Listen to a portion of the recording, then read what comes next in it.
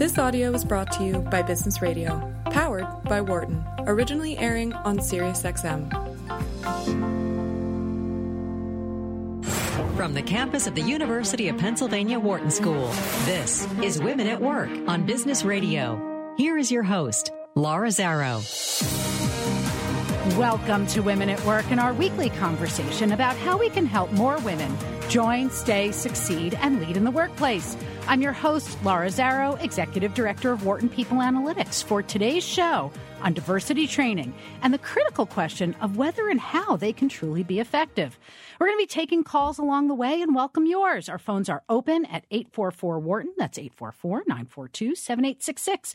So give us a ring and let us know, what's your organization doing and how do you feel about it? That's 1-844-WHARTON, 844-942-7866.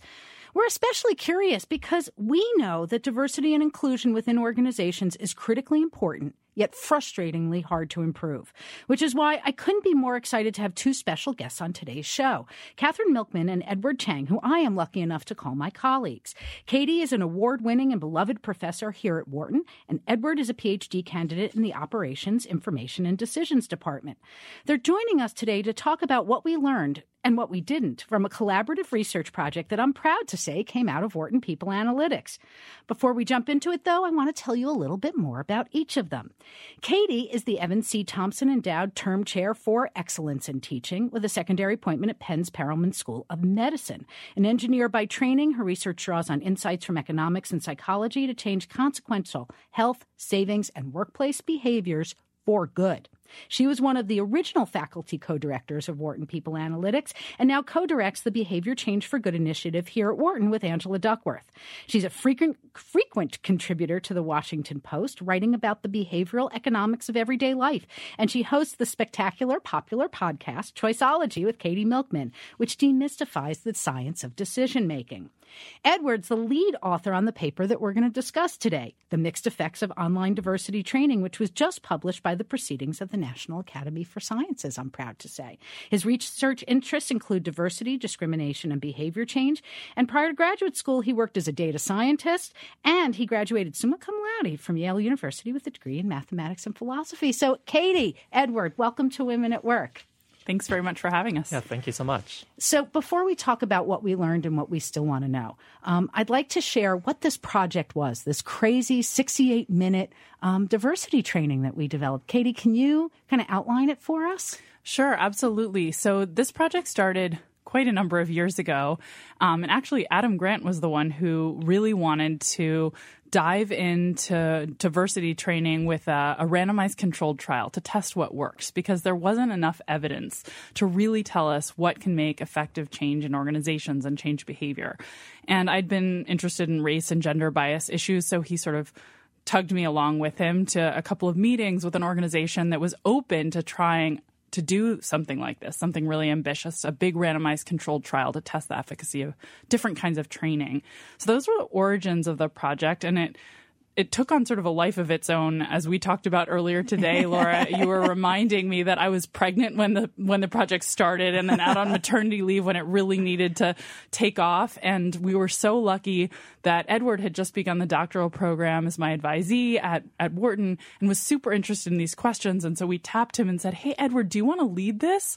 And he said yes, which was one of the best yeses I've ever gotten in my life. And he's done an amazing job taking this from just an idea to, a series of, some of the most interesting findings, I think, that are out there on diversity training.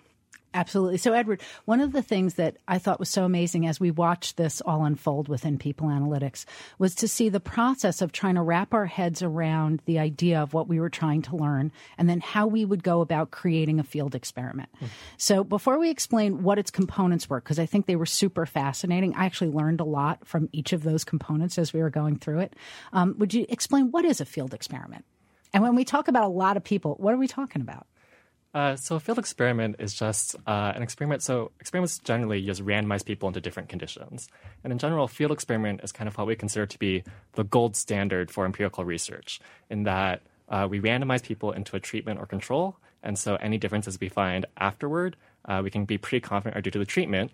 And it's important that's in the field, because for something that we care about like diversity and inclusion, we really care about kind of the real-world behaviors or the real-world impact of whatever treatment we have. So in this case, in the field means with living, breathing employees at actual organizations. Yes, it's an actual workplace. It's an actual organization. It's not just people online or it's not just students in a lab. At Wharton, for example, it's an actual organization, real workplace, real people's decisions. Okay, so Katy mentioned earlier that we did this in partnership with an organization who, for the record, stays anonymous. Talk to us about what that partnership was like. How do you figure out, since you're going to do stuff on the employees in an organization, how do you map out what to do and how to do it responsibly? It was a constant conversation. It was actually a really positive collaboration between the researchers at Wharton and the University of Pennsylvania and our field partner. They provided a lot of support, a lot of really valuable guidance about kind of what sort of things would make sense for employees in their organization. We think that for a lot of things around diversity and inclusion, they may be context dependent. And so it was really valuable to have their feedback and guidance about what they thought could be effective. And so collaboratively, we got to the point where we decided to build an online training experience. Kind of like a 1-hour online course. Is that a fair way to describe it? Right. So we wanted to reach a really large population because one of the things that makes field experiments are the way that, by the way, those are often referred to as just A/B tests. If anyone's sort of like still wrapping their head around field experiment, what is that? It's just a big A/B test. And the way you do those best is when they're big. So the more data you have, we're data nerds here. So the more data you have, the better. And to go big and do a really big experiment often means to go digital. And so when we talk to our partners, we all agree that was really the right approach, was to build this digital training rather than a program where we'd have to put a bunch of people in classrooms. We would not be able to get the scale if we did something like that. And a lot of organizations are doing online diversity trainings. I'm sort of remembering when we were scoping out what was out there, we looked at a big training program that's publicly available from Microsoft on diversity issues. I think Google has a bunch of online materials as well. And so we're sort of checking out different companies and what they've built. And we said, look, this is a common way of delivering diversity training. It's a way we can scale. So why don't we think about starting there? And it gave us a lot of experimental control because we wouldn't have to worry about training people to go into classrooms, say, and consistently deliver the same messaging. Instead, we could make sure that exactly the same words, exactly the same videos, exactly the same sound effects were experienced by everyone who went through our course. So it made both for an easily scalable intervention and an effective research tool. Exactly. Yeah. So it was sort of the perfect approach. And we were really excited when we landed on that solution. So one of the places where I got to see it up close was as we were building this tool itself. And one of the things I found so amazing, and it was funny because it just came forward like, of course, this is how we're doing it. But there was a lot of research behind what videos, what instructional text, the ideas that were presented in this training, so that going back to the fact that it was A/B testing, the intention was that this was a useful piece of instruction. Whether or not it would have the desired outcomes was the question, but it was part of being responsible about doing this. Yeah, absolutely. And Edward and others on our team, so in particular, thinking of Rebelli. Yeah. You pronounced his name properly. I was about to say it wrong. I'm glad I paused. I just get to call everybody by their first names. And Dina Gromay, who also did just a tremendous amount of work on this with Edward, really dove into what's out there, which is part of what brought us to, see the Microsoft training and the Google trainings online.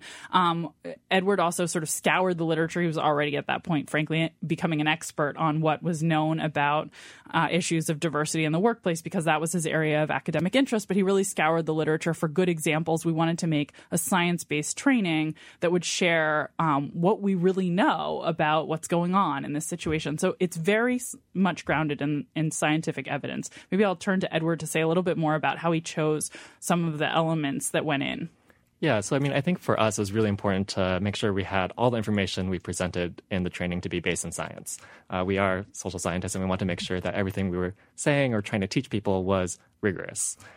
We also drew a lot of inspiration from interventions in other fields. So, for example, we have like kind of a dream team for this paper. For example, Angela Duckworth has done lots of amazing work in educational interventions. And so we actually looked at, for example, a lot of the interesting educational interventions on things like how do you increase growth mindset amongst students? And we kind of took kind of cherry-picked from lots of different interventions in lots of different fields, kind of what are the best practices for trying to create an effective training or intervention. Yeah, and what was fascinating as somebody who, I saw every part of it build. I wasn't part of the lit review or the science behind it. And what I saw was that the content that you were sharing was amazingly useful in understanding factors that contribute to a lack of diversity or a lack of inclusion in the workplace. And the way that we went through that instruction was part of the magic of applying these behavior change and educational theories. Is that a fair way to explain it? Yeah, no, I think that's perfect.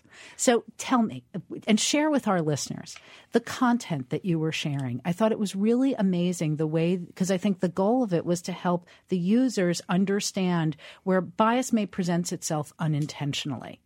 So could you walk us through what were some of the fundamental things you wanted to get across as the content that the user would learn? Yeah, so we started off by talking kind of what is one thing that we think kind of underlies a lot of bias or bias in the workplace. And we started off by talking at a pretty cognitive level about stereotyping. And stereotyping isn't necessarily something that it's inherently bad. I think stereotyping in general gets a bad rep.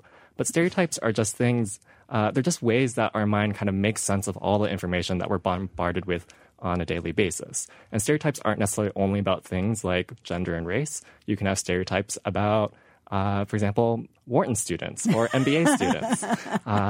It can be essentially about any social category. And so we kind of started off by talking about how our brain just kind of naturally categorizes things, but how that can potentially sometimes lead us astray when we're making decisions about, for example, people who have been marginalized historically in the workplace. We then presented a lot of research providing evidence about how gender stereotypes or how stereotypes generally can negatively affect different groups in the workplace. We had people take an implicit associations test to potentially get some insight into what potentially their own stereotypes are that they may hold.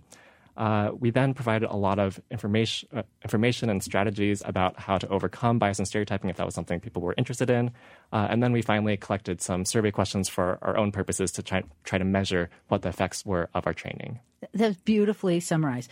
You're listening to Women at Work here on Business Radio, powered by the Wharton School on Sirius XM 132. I'm your host, Laura Zarrow, and my guest today, I am proud to say, our Wharton professor, Katy Milkman, who co-directs the Behavior Change for Good initiative here at the University of Pennsylvania, and Edward Chang, PhD candidate in the Operations, Information, and Decisions Department at the Wharton School, two members of our team who just published a new report on online diversity training, which is what we're talking about. If you want to join in the conversation, give us a ring, 1-844-WHARTON. That's 844-942-7866. And we're to help make it real, and also because I think we can expand the educational impact of that work you did. Talk to me about what some of those stereotypes are and where are the places in the workplace where it impacts unintentionally. Yeah, so one example that we talked about in our training was research on non-promotable tasks. So this is research by Linda Babcock and colleagues, where in general we expect women to be helpful. In general, we expect women to be kind of caring, nurturing, and generally helpful. And one way that this manifests itself in the workplace is that we kind of expect women to volunteer to work on things that we all kind of know need to get done. So, for example, like if you're taking notes in a meeting, it's something that we know needs to get done, but doesn't really advance anyone's career. And what Linda Babcock and her colleagues found was that essentially we expect women to do these non-promotable tasks, and we punish them if they don't. And that's one way in which women may actually end up being expected to do more of this work that doesn't contribute to their advancement in their careers or in the workplace and may hinder their advancement. There was an example, I think it was in the training, where a woman talked about how many committees she's asked to serve on, a professor, and that in talking to a male professor in the same organization, he's not serving on those committees, which frees up lots of time and enables him to publish more and move up the tenure track that much faster because he's being that much more productive. So that simple thing of, can you go to this meeting, can actually really, in some ways, derail somebody's career while it's serving the organization that you work for. That's a great example. And in fact, the person who told the story in our training was Linda Babcock, and she was telling the story of what kickstarted her research on this really important topic. So it was wonderful to have that audio component, that storytelling from her. And we did try to build in a lot of storytelling, so that the intervention wasn't just sort of dry reading of text, but rather watching videos, listening to people explain how they'd reacted to things. There was an interactive quiz component. And so, we didn't want it to be dry. We wanted to give it the best shot possible of really engaging people and working. It was what happens when you bring brilliant educators together who are also scientists, because it became a totally engaging educational experience.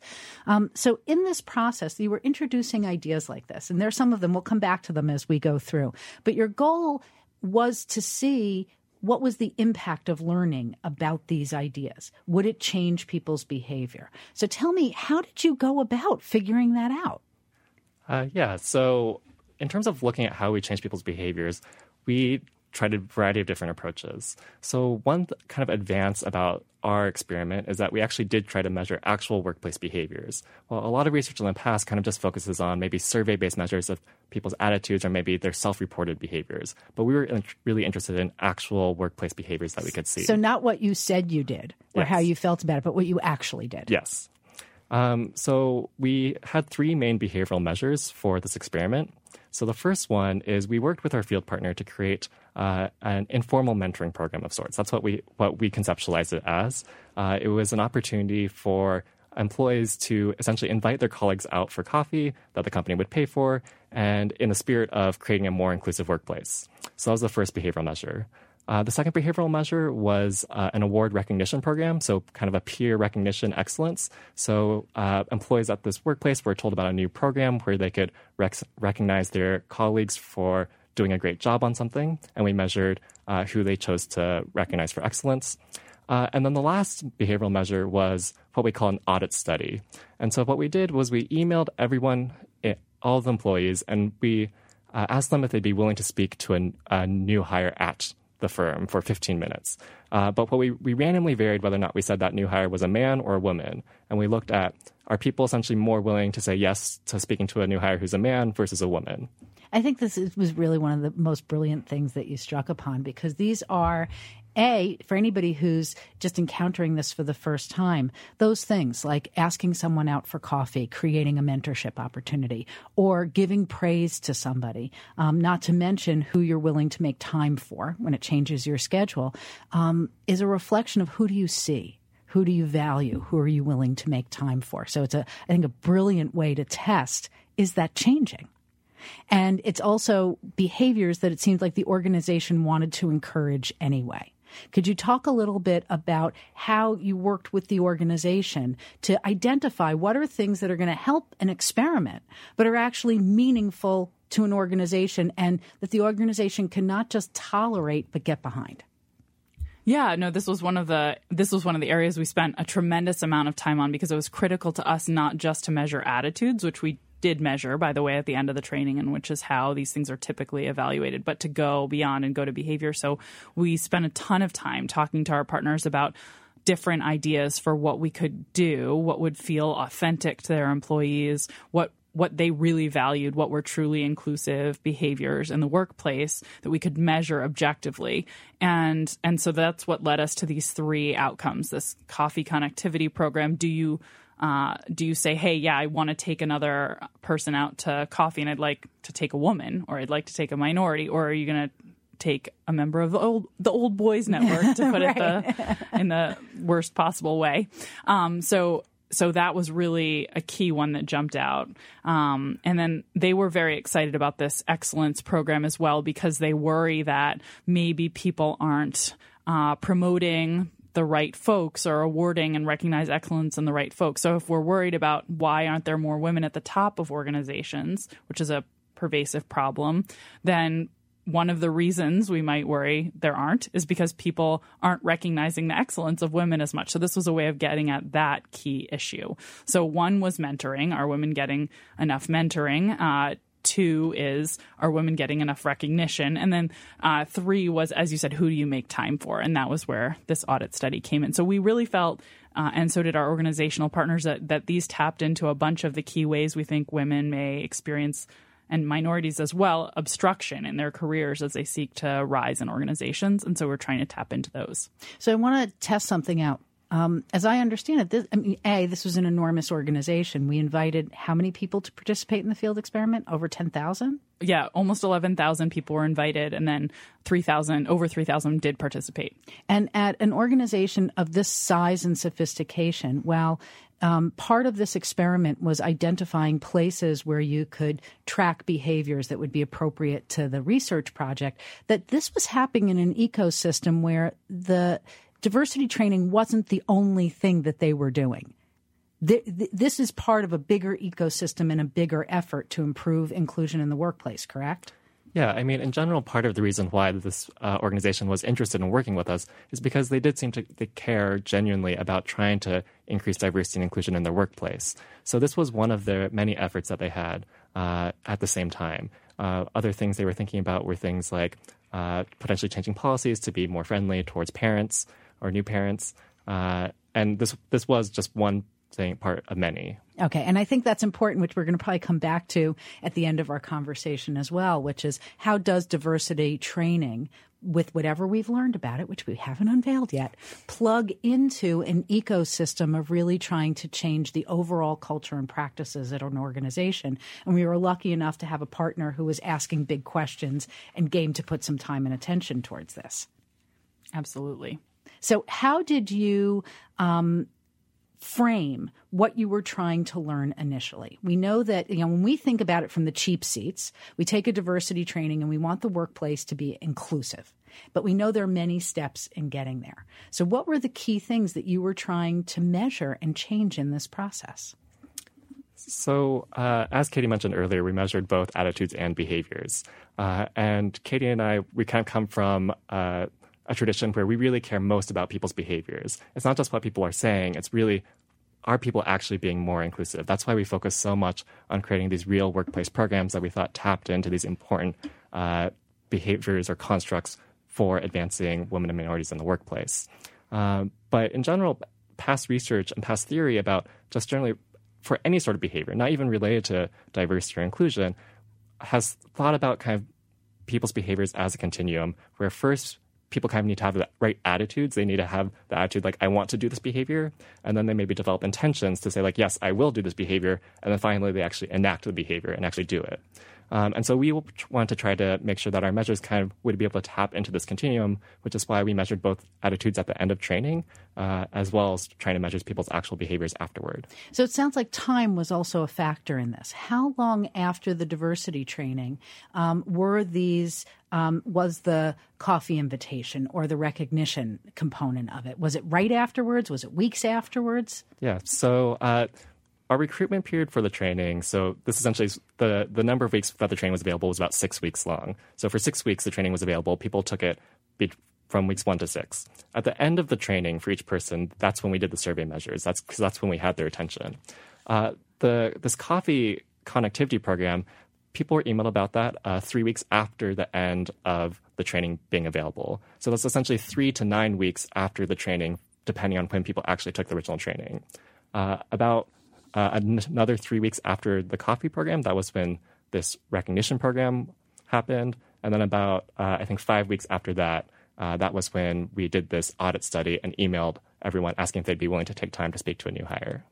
And I think a key thing that we haven't talked a lot about, but I want to highlight, is that there was no ostensible relationship between any of these events. So people did not recognize, there was no alert. This is a follow-up on your diversity training. Right. Would you like to mentor a woman? So as far as the employees are concerned, these are just normal activities going on in the course of their daily lives at the organization. They have no ostensible connection to the training. And that was really critical, because if they had thought, oh, this is the way that they're testing to see if I've changed my behaviors, people would behave very differently.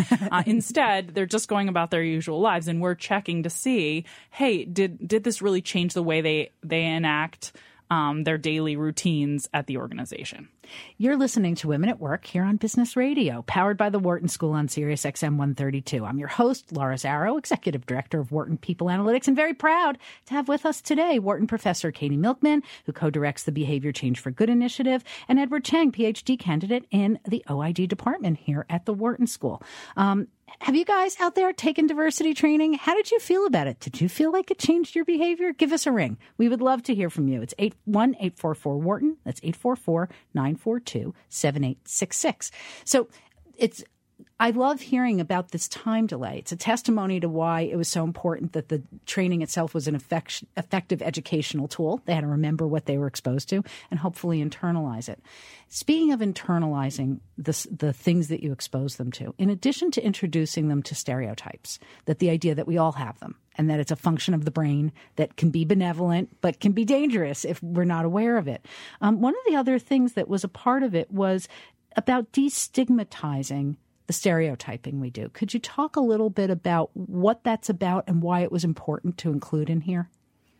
So one of the things we were worried about, and we talked a lot about as a team as we were developing this training, is that if we delivered the message in the wrong way, if we delivered it as a, hey, take this test, for instance, about your own attitudes towards women in the workplace, and then we scored people and told them, hey, you seem to have some bias, it was going to feel like an accusation, like sort of a gotcha moment.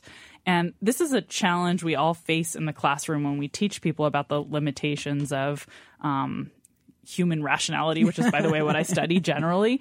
You don't want the way the students experience that kind of lesson to be, gotcha, you're a fool, right? No, nobody responds well to that. It leads to a lot of defensiveness. And it's also inaccurate because the reason we teach people about these patterns of behavior is that they're universal. So there's nothing wrong with someone, in a sense, for expressing some stereotypes or holding some stereotypes. It may be something we don't ever want them to act on and they never want to act on, but it's very human. It's very normal. And so we wanted to avoid that reactance, that backlash that might lead people to actually perhaps behave even worse in the future or not to get excited about the tools we were giving them to overcome bias. So to try to do that, we included a bunch of messaging around this is normal. And actually, I told a story about how I'd felt when I first learned that I was biased after taking this test as a female faculty member at the Wharton School who thought of herself as very pro-careers. I learned that I was biased against women who had careers, and so that was how we tried to normalize it. So we have to take a short break, but when we get back, we're going to talk more about what this kind of compassionate, insightful research led us to discover. I'm Laura Zarrow, and I'll be back in just a minute with Women at Work here on Sirius XM 132. You're listening to Women at Work on Business Radio. Here again is Laura Zarrow. Welcome back to Women at Work, our weekly conversation about how we can get more women to join, stay, succeed, and lead in the workplace. I'm your host, Laura Zarrow, Executive Director of Wharton People Analytics, and my guests today are Wharton Professor Katy Milkman, who co-directs the Behavior Change for Good initiative here at the University of Pennsylvania, and Edward Chang, PhD candidate in the Operations, Information, and Decisions Department at the Wharton School. And they are key contributors. In fact, Edward is the lead author on a new paper on diversity training that we're discussing today. In our first half hour, we talked about some of the amazing science that was behind the ideas that were embedded in this training and the process of how they built it. And now we're going to talk more about what they learned in the process. So, Katy, Edward, welcome back to Women at Work.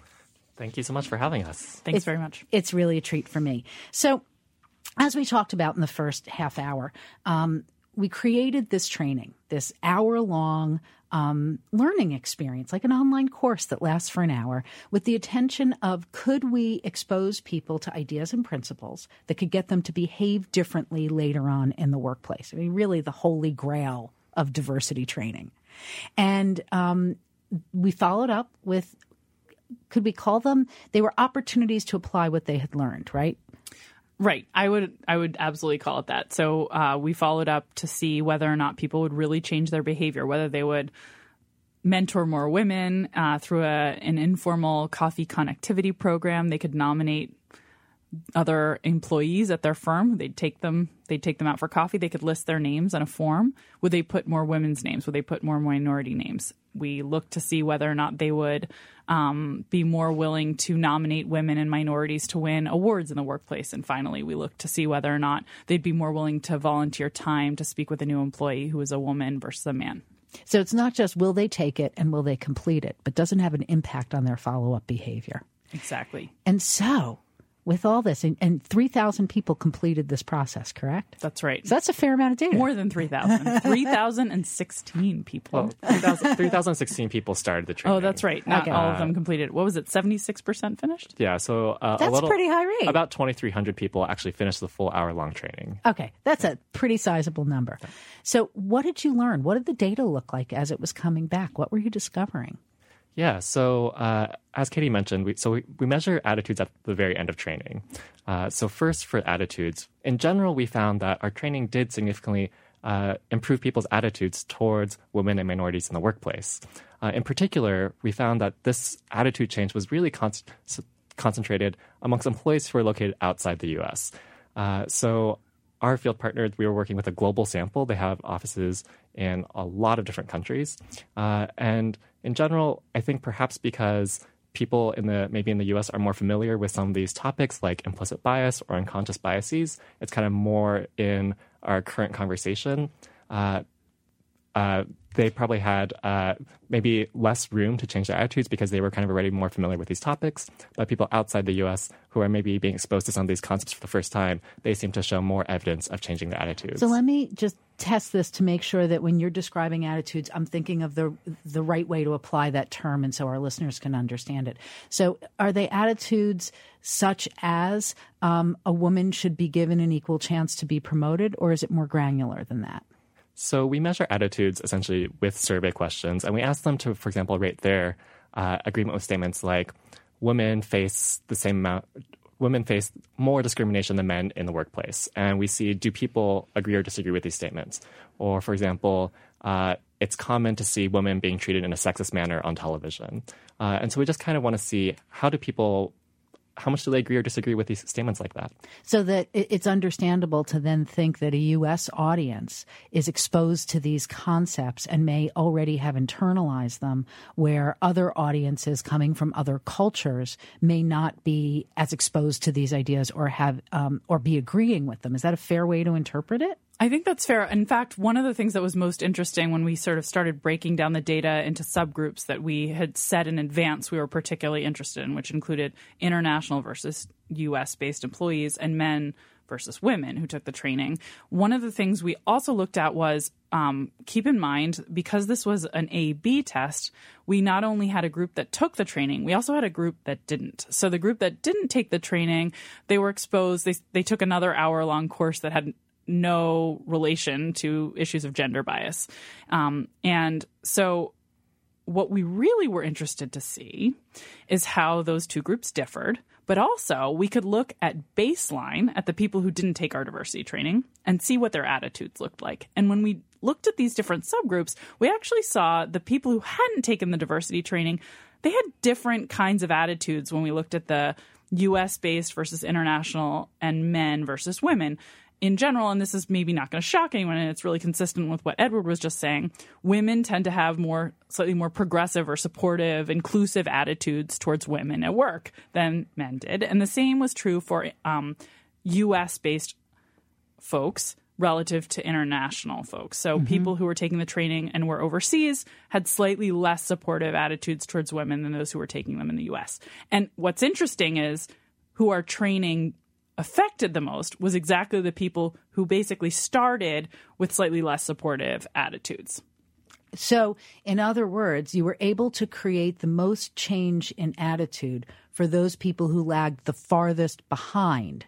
Exactly. Having already internalized these ideas. That's exactly right. And actually, Edward did some really interesting analyses where he broke the groups down even further, into more granular groups. I think we had, 86 different countries that were represented in the training. He actually looked at the average attitudes of the participants in the training who didn't see any training, right? The ones who didn't get our diversity training. What were their average attitudes? So the baseline, if you will. And he saw this correlation in how much things moved across those 86 countries. The more supportive you were at the beginning, the less your attitude moved, essentially. That's one way to think about it. And so, in a way, if the only goal was to move attitude farther ahead than it was, that might not have been successful. But it sounds like you were able to move attitude where attitude needed to change the most. Yeah, and I guess one thing I'd want to point out is that, in general, employees at this at our field partner had very progressive attitudes overall. I've used similar, we call them scales, essentially ways to measure attitudes on different populations. And even the people outside the U.S. had very supportive progressive attitudes. It's just that for example, women in the U.S., it's like they are so progressive and supportive already that we kind of can't measure any change because they're Right. they're already really bought in. But when I think about it, it's something that we've talked about both seriously and jokingly here on Women at Work is that we want people to want to see diversity and inclusion at the workplace because A, it's the right thing to do, and B, it's what's best for the company. But the idea is to get people through the door of embracing it. And that sometimes what's not important is how we get them through the door, but that they get through the door. And we hear from a lot of men sometimes that they wake up when they have a daughter. And that can be, that can open their eyes in a profound way. I'm very relieved to see that there's hope, that there's a way we can get people through the door without having to become the parent of a daughter first. So you'll it's laugh actually teachable. Edward and I have had conversations where we were like, could we develop some sort of simulation of becoming the parent of a daughter? We literally had that conversation on a walk to work once, right? I'm not making that up. Well, because it's interesting because people, almost everyone has a mother, but they don't seem to view their mothers in the same way as they view their daughters. And so we're trying to think, how do we get people to think that they have daughters? Yeah, it's that funny way. I think as a mom, we're always thought of as the one who protects them as opposed to the one who needs protecting. Mm-hmm. This is Women at Work, and I'm your host, Laura Zarrow. I am talking with the amazing Katy Milkman and Edward Chang. Katy co-directs the Behavior Change for Good initiative at the University of Pennsylvania and was part of the Wharton People Analytics team when we developed this amazing project. And Edward Chang was really a major lead on this and the lead author of the paper that just came out. He's a PhD candidate in the Operations, Information, and Decisions Department at the Wharton School. So guys, thank you. I'm excited about all of this. So, okay, we've hooked in. This may say, we can change attitudes. We can move the needle on getting people that weren't thinking a certain way to start to consider a new way of looking at their own biases and the people around them. What happened when you tried to change behavior? So what's interesting is that we just talked about how the most attitude change we saw was amongst these groups who kind of had the least supportive attitudes to begin with. But when we look at who changed their behaviors as a result of our training, it really does seem to be actually the people who had the most supportive attitudes to begin with. And that, for example, one of the main groups, the biggest behavioral effect we saw as a result of our training was actually in women in the U.S. Choosing to go on these informal coffee connectivity mentoring chats more with other women. They were the ones to kind of show the biggest change in behavior. And women in the U.S. were also the group to kind of have the most supportive attitudes toward women to begin with. Okay, this is super interesting, and I want to tease some of this apart. So some of this comes back to something that you were saying before, Katy, and this was a video that was part of the training of helping women recognize where we have our own unconscious biases that are impacting other women. Could you explain it a little more? Sure. So we actually had everyone who was part of the training go through an implicit associations test, which is a test of your associations between, it can be between any two things. But in this case, we were looking at how strongly did people associate women in careers versus women and the home, compared to the strength of their associations between men in careers and men and being at home.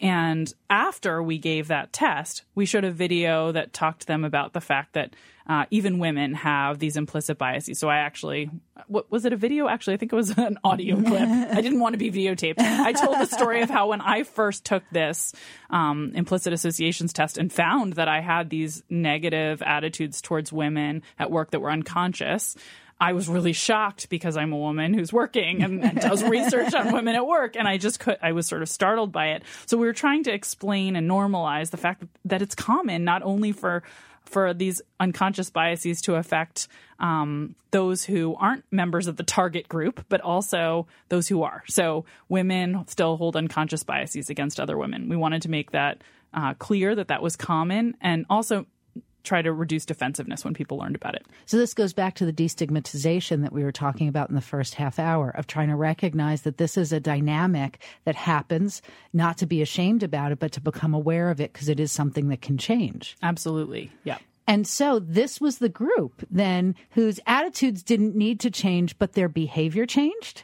Yeah, that's correct. But one of the really interesting things, so when we had designed this behavioral measure, we thought about it as essentially an opportunity for employees to kind of provide informal mentoring to their more junior colleagues. So we hope that, you take this diversity training, you learn about potential gender bias and gender stereotyping or other sorts of bias and stereotyping in the workplace, and then that kind of makes you want to be more inclusive towards other women and minorities.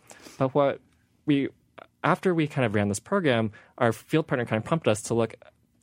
They've kind of heard anecdotes that actually people are using this program not to kind of provide mentorship, but actually to seek out mentorship from the more senior colleagues. Really? Yeah. And so one of the things that when we actually looked back and then we reanalyzed some of the data, we did in fact find that really this effect was actually seemed to be driven by women in the U.S. kind of leaning in more, kind of taking more initiative, being more proactive, and seeking out more mentorship using this program. That's amazing. When you looked back then, was that part of what you were trying to educate towards, or was it just a happy accident? I don't know if it was exactly a happy accident. It was certainly something that it was definitely not, I would say, our goal. So we thought we were trying to get people to help others and be more inclusive rather than to change the way that they looked out for themselves. And we haven't shared all of the takeaways from our findings yet, but I'll get a little closer to sharing all of them and say this was really the biggest behavioral effect we detected by far was women looking out for themselves more. That was our biggest effect on behavior. We had a lot of effects on attitude, but largely our training did not shift behavior. The main behavior it shifted was making women more conscious that they needed to look out for themselves. I'm gobsmacked by it because I think it's super exciting and that it could have that kind of effect as kind of the surprise gift that came from this. And I'm wondering if it was that it made them feel safe. Did it make it feel, what was driving that change in them? When I think about the training, it did reinforce for me, and I probably went through it because just for full exposure, I got very involved in the design of the slides and the images. And I probably took it, 15 times.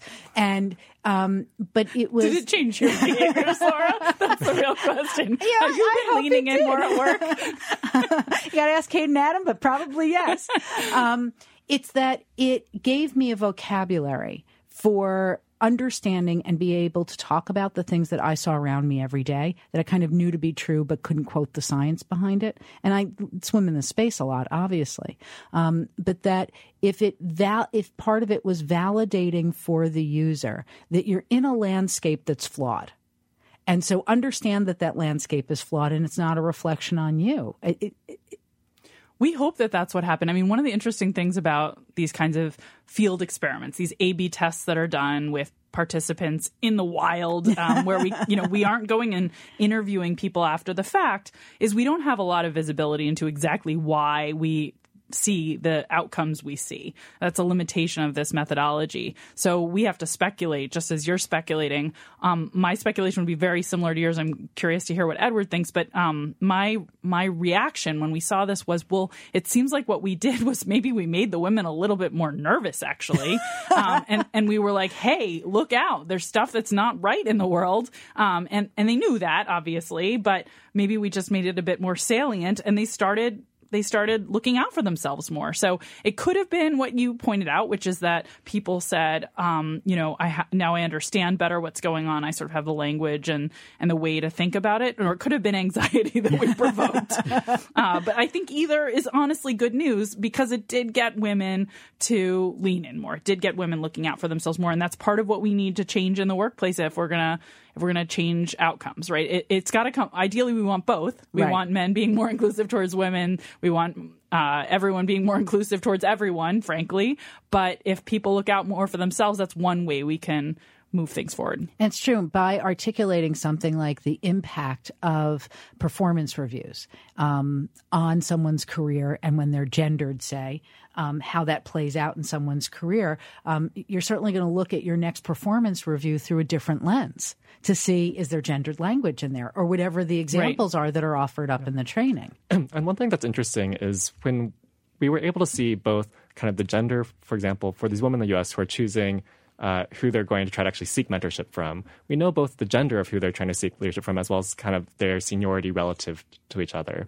So, for example, we know that actually a lot of women in the U.S. were specifically seeking out mentorship from more senior women, which could help us understand that it's not just they're looking for more mentorship because they're like, oh, I need more mentorship. It's potentially, I need mentorship and I need mentors who can help me navigate a workplace that maybe has gender bias in it or in a society where there is structural gender inequality. It's a good point because while I want to take the total sunshine and rainbow lens on this, it does make clear that you're in a deeply imperfect environment and that there are allies within that environment that you can turn to for support and advocacy. That's right. And we weren't looking so much at did women did they nominate more people to have coffee with them and go to these mentorship conversations? We were looking at, do they nominate more women? And the big answer was yes, but the surprising part was they were women who were senior to them rather than junior to them. Though actually both moved. It's just that reaching out for senior mentoring was really the big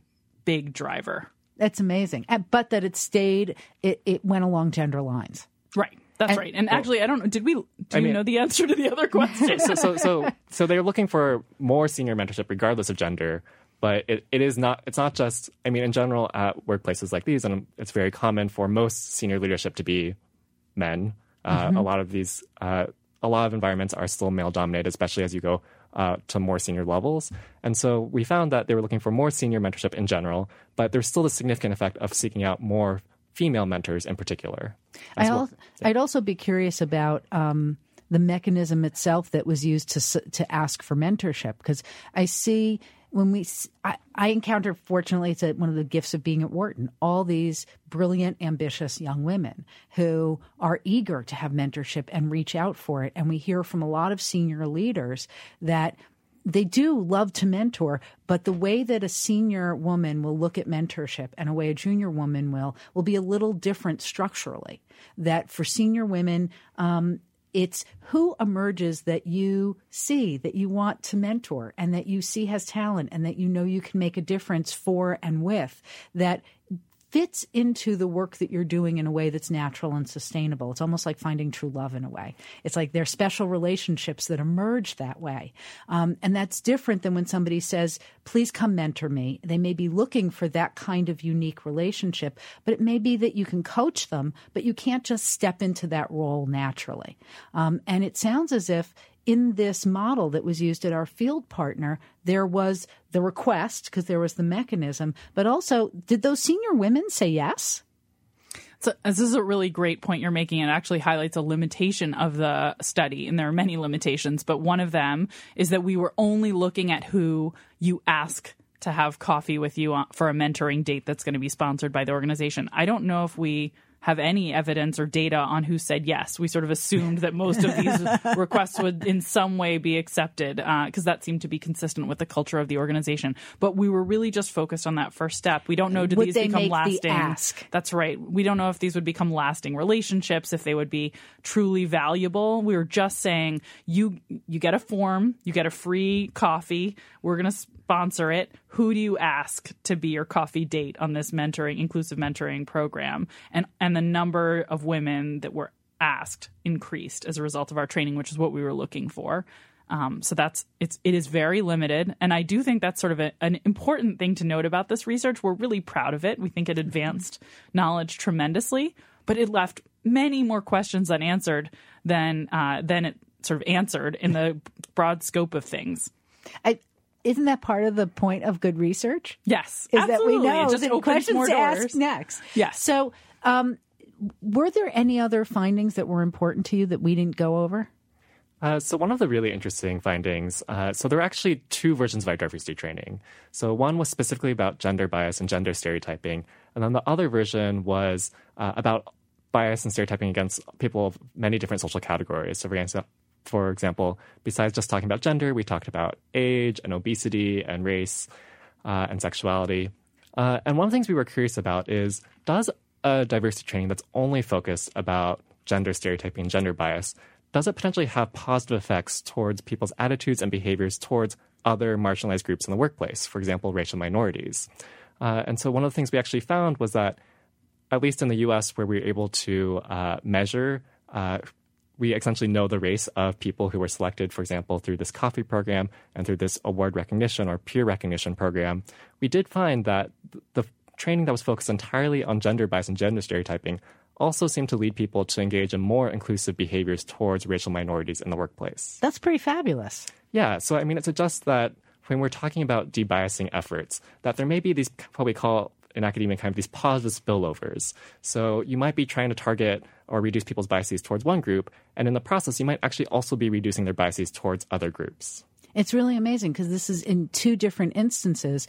You had kind of surprising results that showed that there was value to this tool, even if it didn't. But that one of the lingering questions is one tool does not change attitude and then behavior for everybody. I think that the key takeaway from our research, I'd say there's two key takeaways. If I wanted listeners to remember, like, what did we find? One is we really didn't change behavior across the board. We really hoped to. We moved attitudes across the board, but behavior across the board didn't move. Okay. So I think that means, these one-off, one-time diversity trainings that we really hoped would change everything, they're not enough. It just wasn't enough. And, it was designed by a bunch of really talented people, if I do say so myself, with a lot of love and care and input from outside. And it wasn't enough to change behavior for the most part. The second key takeaway was the behavior it did change largely had to do with getting women to look out for themselves more. And I think that's really interesting and surprising. This spillover effect was would be my third takeaway, that it's really interesting and surprising, actually, that a gender bias training can lead to changes in attitudes and behaviors towards minorities that are positive. It is really encouraging. So with the roughly 2 minutes that we have left, for organizations who are desperate to see change happen, they put a lot of energy into a single tool. What are other things that organizations could be doing, do you think, while we wait for researchers to crack the code? So there is promising research about potential ways to change, for example, hiring processes or promotion processes to reduce the effects of bias and stereotyping. So, for example, Eric Ullman has really interesting research suggesting that when people should kind of establish their hiring criteria for positions in advance. And if they establish hiring criteria in advance, they're less likely to rely on stereotypes when they actually make hiring decisions. Similarly, Iris Bonet at the Harvard Kennedy School has really great research showing that when you evaluate candidates jointly, as in you see multiple candidates at the same time and kind of can look or compare across candidates, you're less likely to rely on stereotypes than if you kind of see candidates one at a time. And make yes or no decisions that way. Yeah, we were fortunate enough to have Iris on the show, and her book, I think, is like it should be on every hiring manager's bookshelf. It's really amazing. We love it. We absolutely love it. I recommend it to everyone. And I think her book makes a really key point, which is what Edward is saying as he highlights this research, which is we need to change the structures of the way people are making decisions in organizations to have a big impact.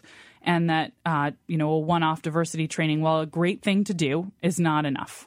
Clearly. But you guys are doing work every day that is helping us understand this more and how to change behavior for good on multiple fronts. So with that, Katy, if people want to find out more about the work that you're doing, they can visit our website, the Behavior Change for Good Initiative. I will just suggest Googling it, which Angela Duckworth and I co-direct, and which really was a spin-off of this project because we realized we wanted to find the ways to make enduring behavior change in organizations, not just around race and gender, but all sorts of behaviors that need to change.